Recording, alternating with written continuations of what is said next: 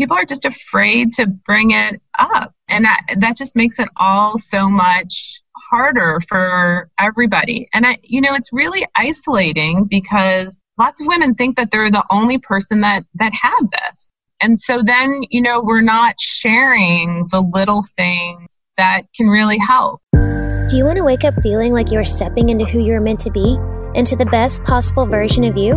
What if I told you that the key to your best life, health, and happiness are all around you? You just have to find what works for you. I'm Hope Pedraza, and I believe that there isn't just one way to live a healthy and meaningful life, and that all you need is a little inspiration to make changes that last from the inside out. Each week, I'll be sharing tangible tips and inspirational interviews to help you on your journey. These are the steps to take to improve your life and live with purpose. This is Hopeful and Wholesome.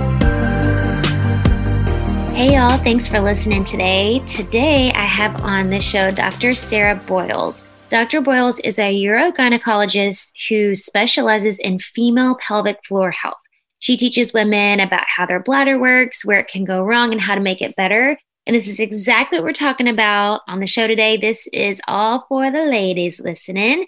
So Dr. Boyles really empowers women to manage their leakage and win back their confidence. And that's what we're going to talk about today. All the misconceptions around pelvic floor health, who it affects, which, spoiler alert, it can affect anyone. It's not just for those who have had kids or for women who are advanced in age. So we're going to talk about all the misconceptions, what you can do about all the things that we really don't want to talk about, like leaking when you hop around or when you're working out.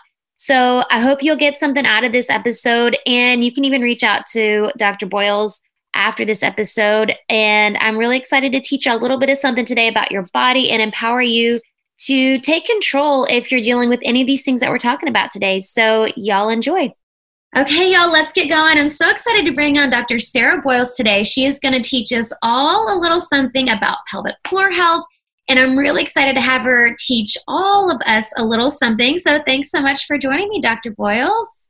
Thanks for having me. I'm so happy to be here. Yeah, me too. So let's start with the basics. So can you tell us, just in layman's terms, for everyone out there, what is our pelvic floor? So that is a great question. I'm so glad you asked that. So your pelvic floor is a group of muscles. Those muscles go from your hip, one hip to the other hip, and then from your pubic bone to your tailbone. And those muscles are shaped like a bowl, and they hold up your pelvic floor organs. So in women, they hold up the bladder, they hold up the uterus and the vagina, they hold up the rectum. And these muscles are kind of interesting in that, for women, there are 3 holes in these muscles. One for the bladder, right? You kind of pee through the hole there. There's a hole for the vagina, and then there's a hole for the rectum. And I know you work primarily with women, but this isn't just a women's thing. Men have a pelvic floor too, right? They do have a pelvic floor. It's a little bit different, right? Because I know everyone knows, but they have 2 holes, not 3 holes, right? Because there's no vagina there. You hear about the female pelvic floor a lot more just because our pelvic floor gets more of a workout. Right. And a lot of that has to do with pregnancy and delivery.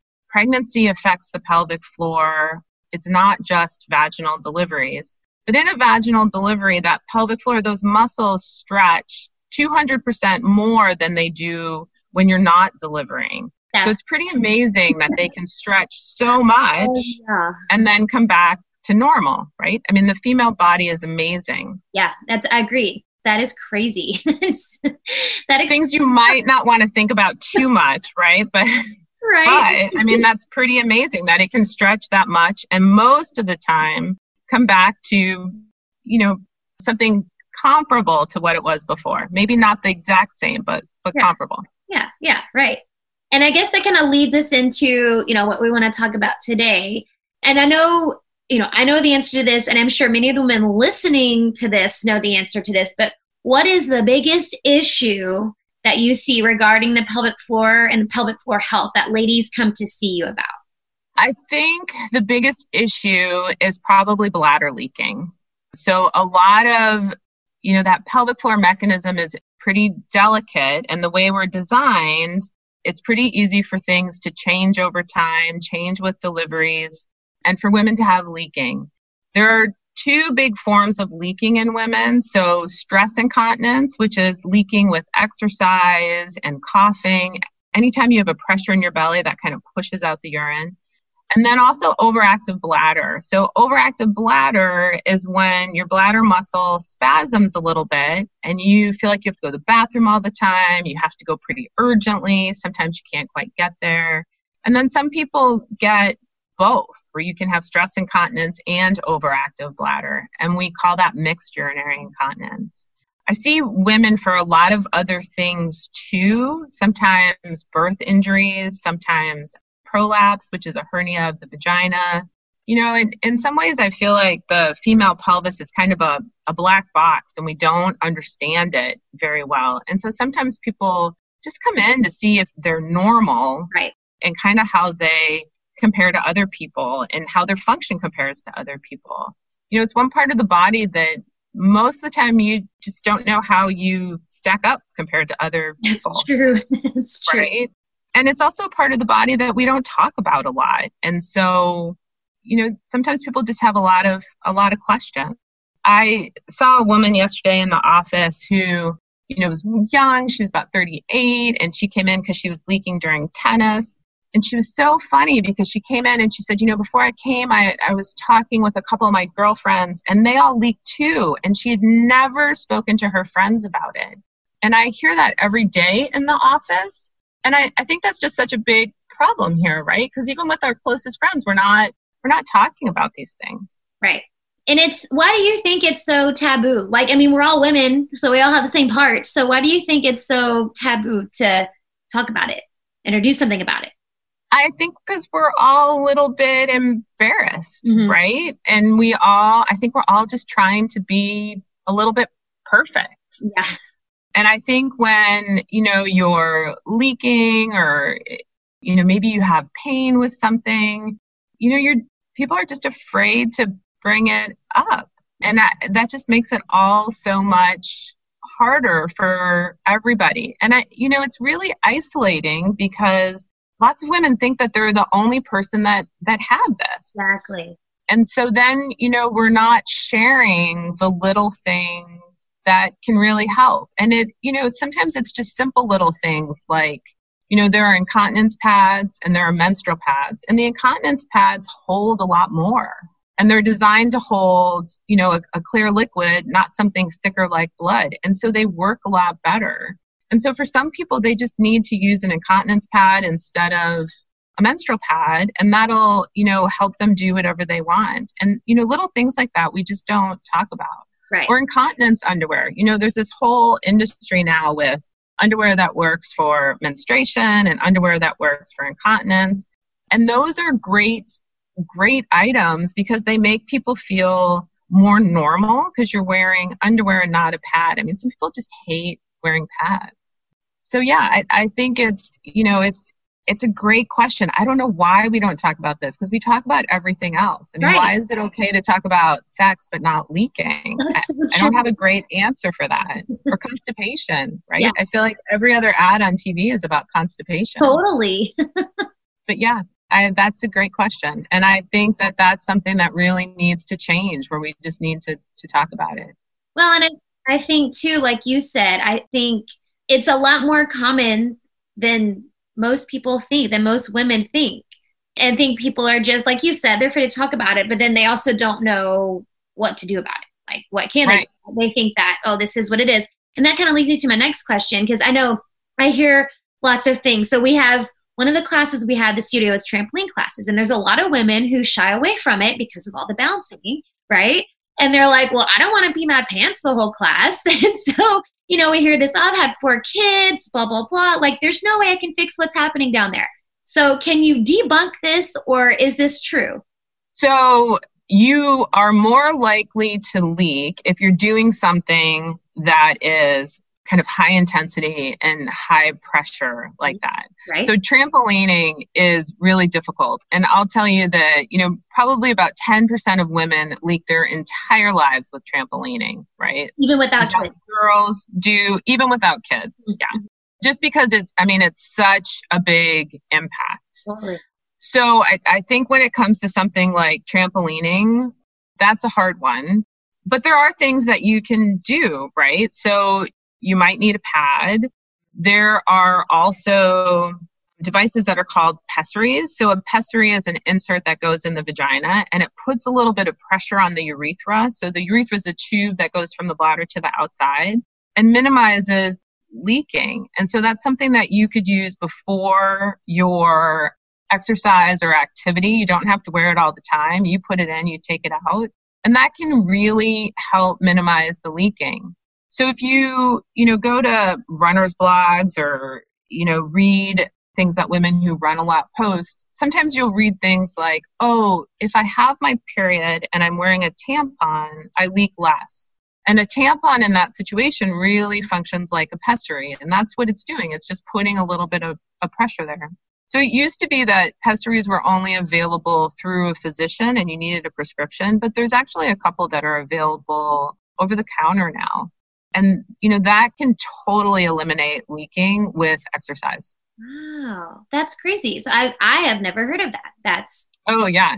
So I personally think we should rename them and rebrand them and call them something like, leak less or jump higher or, run dry. Yes. So that, we're kind of, you're marketing it to the right people because, sometimes, we use pessaries for other things too. And the women that have seen them, sometimes they associate it with their grandma or, someone who's older that has leaking, but they can be a huge help for younger women who leak during exercise. Mm-hmm. Right. Yeah. And the nice thing about it is that, there's no downtime. It's not a procedure. It's not a surgery. Yeah. And it can make a huge difference. Yeah. So, yeah. That's super cool. So aside from these, there's tools that you can use, like the pessary, is there anything else that women can do to help with leakage that they can do, kind of on their own? So, one of the big things is strengthening your pelvic floor, right? So when your pelvic floor is stronger, you are less likely to leak. Right. And I think, we kind of all know this. You hear people talking about Kegels. You can do those exercises on your own. You can do them with a physical therapist. There are lots of different devices on the market, vaginal weights, different pelvic floor trainers that can help you do the exercises better and give you some feedback. It's really, for some women, it's hard to tell how they're doing those exercises. And so it's nice to have a little bit of feedback to say, oh yeah, you're getting stronger, you're doing this right. And some of the trainers, they're kind of funny. They actually look like games. They kind of look like Angry Birds. So they, give you different exercises to do, different intensities, hold it for different lengths of time. And nobody really knows that you're, what you're doing. And it can make it a little bit more fun. Yeah. The problem with those devices is you have to take the time to put something in the vagina, right? Because that measures the strength. And some people are okay with that. Some people aren't okay with that. Sometimes that gets old over time. But sometimes those devices are really helpful. Yeah. So, yeah. And then, physical therapy is like hiring your own pelvic floor coach, which, a lot of us need, right? Because they keep you honest. They tell you what you're doing right and wrong. Right. And for some women, it's hard to learn to do those exercises.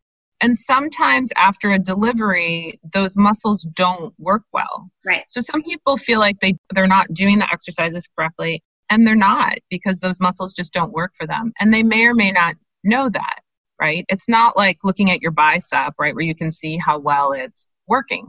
Right. That's true. So, yeah.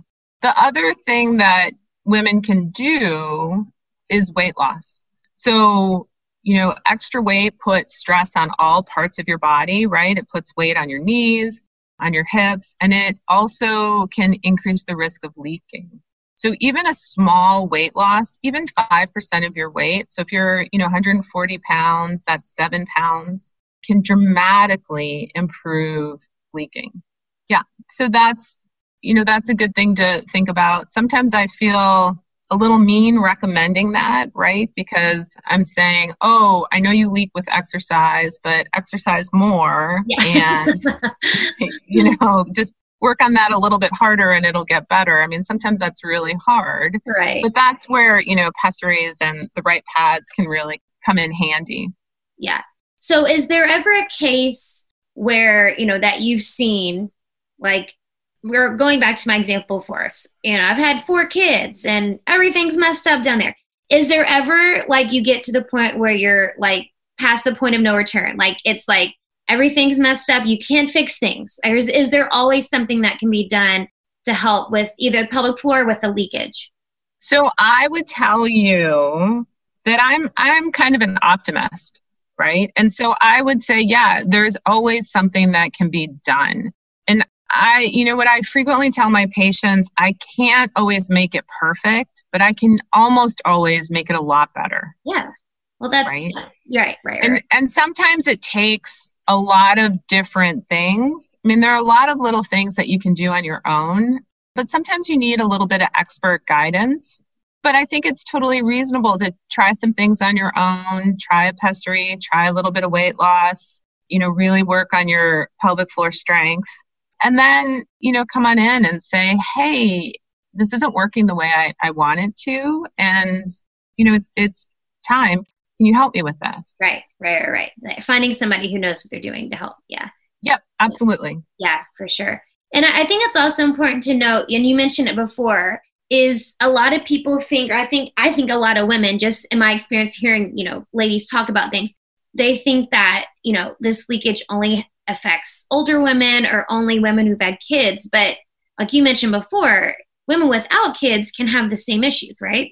It's so common. Yeah. So 10% of women leak their entire lives, right? Even if they haven't had kids, even teenagers. 20% of women over 20 will leak. About a third of pregnant women will leak. And it's not, it really depends on the person. Sometimes it's bothersome leakage. Sometimes it's not so bothersome. It can be rare. But the numbers are pretty staggering just in terms of how common it is. Yeah. Right? Yeah, for sure. So it's not just older women. And I think that's really a problem because when you look at education about incontinence, all the pictures have older women. And, for the young women who leak, that just makes them feel horribly. Ads for pads and medications are all focused on older women. And it is a very, very common problem. And it's very common for athletes, right? And so, younger athletic women have a lot of leaking. I was recently reading a study, and I think it was something like 15% or 20% of women actually give up their sport because of leaking. Oh, wow. No way. Right? Which is horrible. Yeah. Right? But if you think of, all those gymnasts who are tumbling and cheerleaders who are tumbling, I mean, everyone who's more likely to leak wears kind of the smallest shorts we can find or smallest bottoms we can find. I mean, who thought that up? It's just mean. It's very true. That's very true. And then there's kind of another side to this, right? And you did mention this a second ago too, but there's and of course now, we're talking about the ads on TV, and I'm sure that has a lot to do with it, but there's kind of a psychological element to this too, right? So there's people are embarrassed or whatever. So is this something that you address as well, like with your clients that come to see you, your patients? Yeah, it's a huge part of leaking. So, a lot of times by the time people have come to see me, they're starting to give things up, right? And they're the things that they really enjoy doing, right? So I'll have patients come in and say, I'm not playing pickup basketball with my kids anymore because I have to go up and change and I have to, kind of gear up for that. And so it's hard for me to do that. Not going to see, concerts with my friends are because I just, I have to go to the bathroom frequently, that becomes a problem for me. Or, even giving up intimacy because they're worried about leaking. Sometimes you can leak during intercourse, or maybe they've leaked earlier in the day and they just don't feel great about it. And all of those little things really decrease people's quality of life over time. And it to a lot of shame and embarrassment and even depression because of it. And I think that's just a really important, just an important point of recognize. And I think, when it comes to medicine, bladder leaking is not the most important thing, right? Cancer, heart disease, all of those things definitely outrank it. This is something that really affects quality of life and really affects how women feel about themselves. And it's an important thing to address. Mm-hmm. Yeah, for sure. So when someone comes into, to see you or telemedicine, whatever, and they want help, what is kind of your plan of action? What would be the first thing that you would do to help kind of approach the issue? So, the first part, just like most interactions with physicians, the first part is always history, right? So talking to the patient, figuring out what's bothering them, figuring out what they want, figuring out what they've done in the past, and the other things, how they're feeling about themselves. Sometimes people are just coming in for information. Sometimes they want kind of self-treatment or really sometimes they want surgery. So, really figuring those things out. We spend a lot of time going over habits. So sometimes I'll have women write down what they're drinking and eating in 24 hours, how often they're going to the bathroom, how often they're leaking. And really addressing those habits and what they're doing becomes really important. Just like so many things, you don't realize all the little you do in the day and how they're impacting you until you write them down, right? So just reviewing all of those things. I'm always screening people. Most of the time, incontinence is, a very benign condition, but sometimes there can be some other warning signs. If you're having numbness and tingling, if it comes on quickly, if you have blood in your urine, there are always other things that we're just kind of ruling out. And that doesn't happen very often, but, something to always think about. Yeah. I always double check and make sure my patients are emptying okay. Sometimes, the problem can be that you're not emptying very well, and you may or may not realize that. I always assess muscle function. Can you squeeze those muscles? Strong are your muscles? Are you confident in doing that? And that's usually kind of the starting place. So when you're looking at, history and, their everyday activities kind of thing, are there any lifestyle changes that people can make to help with this? Oh, I think, we kind of live in a society of over drinkers. And I don't mean alcohol. I just mean fluid in general, right? Everybody walks around with a big water bottle. And that's where, sometimes having someone do a 24-hour diary and writing down what they're drinking. Sometimes I have people write it down and they don't even have to come back and talk to me about it. They realize once they've written it down how much they're really over drinking. So I think sometimes it's drinking too much. And then sometimes, you're doing things and you don't necessarily realize what you're doing. So carbonated water is very popular right now. Carbonated water is not great for the bladder, and it can cause a lot of irritability and frequency and leaking because of that. Really? Now, I did not know that. Oh, yeah. And I think, so many people drink a lot of carbonated water. What's that? Right? I have people walk into the studio with their little, bottles or whatever. Yeah. And so, if you're drinking a lot of carbonation, I would say, just cut it out for a couple of days, see what happens. Yeah. And you might be amazed at the difference that makes. And it doesn't mean that I think one of the things that's important, I don't like to make people cut things out, but I think it's really important to know how things impact your system. Sure. Right? So if the carbonation is doing it, then, maybe you only drink it when you're staying at home. And if you're going out, don't drink it. Right. So carbonated water is a big thing. Artificial sweeteners can have a negative impact on the bladder. And some people are really sensitive to foods. So sometimes spicy foods can do it. Sometimes tomato-based foods can do it. Sometimes citrus can do it. Caffeine is a big one, but I think most people know about caffeine. Right. So just, paying attention to those little things. And once again, that's where that diary really comes into play, right? If you're drinking, 6 cans of Diet Pepsi in a day, that's usually a good place to start. Yeah. among other things that could do. But yeah. Among other things, right. Yeah. So let's switch gears a little bit and let's talk about how you got into this realm of women's health. So you are a physician by trade. So can you kind of give us kind of how you got onto this path? Sure. Let me think. So my residency was in obstetrics and gynecology, and then I did a fellowship in urogynecology. I would tell you that when I first started medical school, I really thought I was going to be a pediatrician, and then I kind of quickly realized that I don't really like dealing with parents. And I say that as a parent. Totally. I was like, wow, I really love the kids, but that's only half of this job. Yes, this is true. So I moved away from the idea of pediatrics. I pretty quickly realized that I really, my preferred patients are women. I just like dealing with women better. I like men, but professionally, I prefer to avoid them. And I really like things that I can fix. Yeah. Right. So I, love what I do because I deal with women and I can help most people and, really improve people's quality of life. When I was a medical student, I went to the University of Pittsburgh, and there's a really great urogynecology department there. And I worked with them, in the third year of medical school. And I knew at that point that this is kind of what I wanted to do. Yeah. So, yeah, that's awesome. So a little bit of exposure, a little bit of luck. What you pick in medicine is a little bit of a personality test.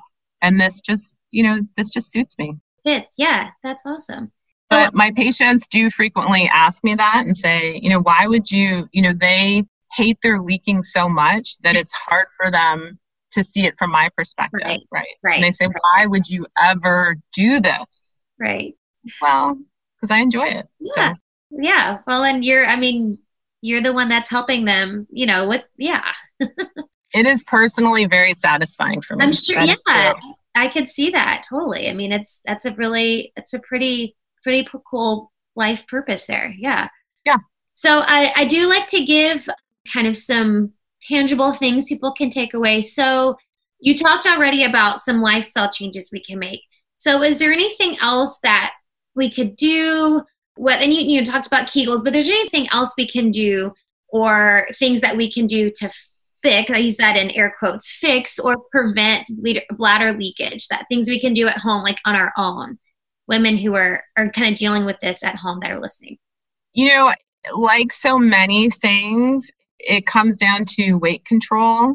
It comes down to being careful about your habits in terms of, what you're drinking and what you're eating. It comes down to core strength, right?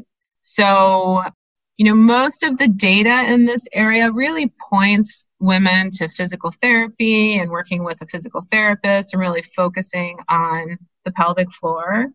But just doing core strengthening, just doing Pilates, that helps a lot as well. And women prefer that, right? They prefer classes and the social aspects. So I think, maintaining a really strong core is important. And then I think one of the important things is talking to each other about it, right? So that we can all kind of help each other and recognize that, this is just part of life and this is part of who we are. And there's no shame in it. It's so common. Yeah, for sure. So I like to end with the same question for everyone. But before I ask that, let everyone know where they can find you. And you do telemedicine, right, as well? So I see patients in Portland and Oregon and in Washington. I do have a website where I provide information on incontinence to help educate women, especially for women who aren't quite ready to see a physician yet. And that website is www.womensbladderdoctor.com. Yeah. Okay, cool. I'll put a link to that in the show notes. All right, so I will end with this question I like to ask everyone as the theme of the show here. So what do you think is the most important thing people can do to live with purpose? So I have, kind of a skewed view on the world, I think. So I'm going to answer that from the urogynecologist perspective. I like it. So, live with bladder purpose, I guess. I like it. And I would say, just take a minute think honestly to yourself about your bladder and if it's limiting you in any way, right? If it's causing you to not do the things that you want to do, are you avoiding intimacy? Are you not exercising, avoiding social occasions?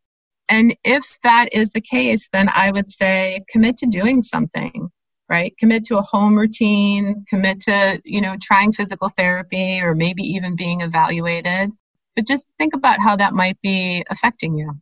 Right, because there's now, after listening to you and all of these things that you're doing, there are obviously plenty of ways that you can help with that.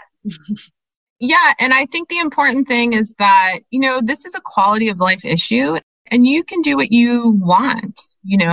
If you go see a physician, it doesn't mean that you're committing to surgery. Right. I mean, sometimes people just come in and they want resources and what can I do, or community. So, and all of that can definitely be provided. Awesome. I love that. There's no point in living in silence and depriving yourself of what you love to do. Exactly. Yeah, I love it. Awesome. Well, thanks so much, Dr. Boyles. This was very informative. So I know this conversation is going to feel like enlighten people and make them feel like they're not alone in this, because there is a lot of them out there that are dealing with this and have no idea. So yeah, thank you. And, I think that's great, right? That is all that I hope for. Yeah, totally. Well, thank you so much for chatting with me. Appreciate it. Thank you. This is great. Thanks for listening to Hopeful and Wholesome, y'all. If you found value in this week's episode, please subscribe on iTunes or wherever you get your podcasts and leave a review to let me know what you thought. I love to know what you find useful in these episodes so I know how I can provide the most value I can to my listeners.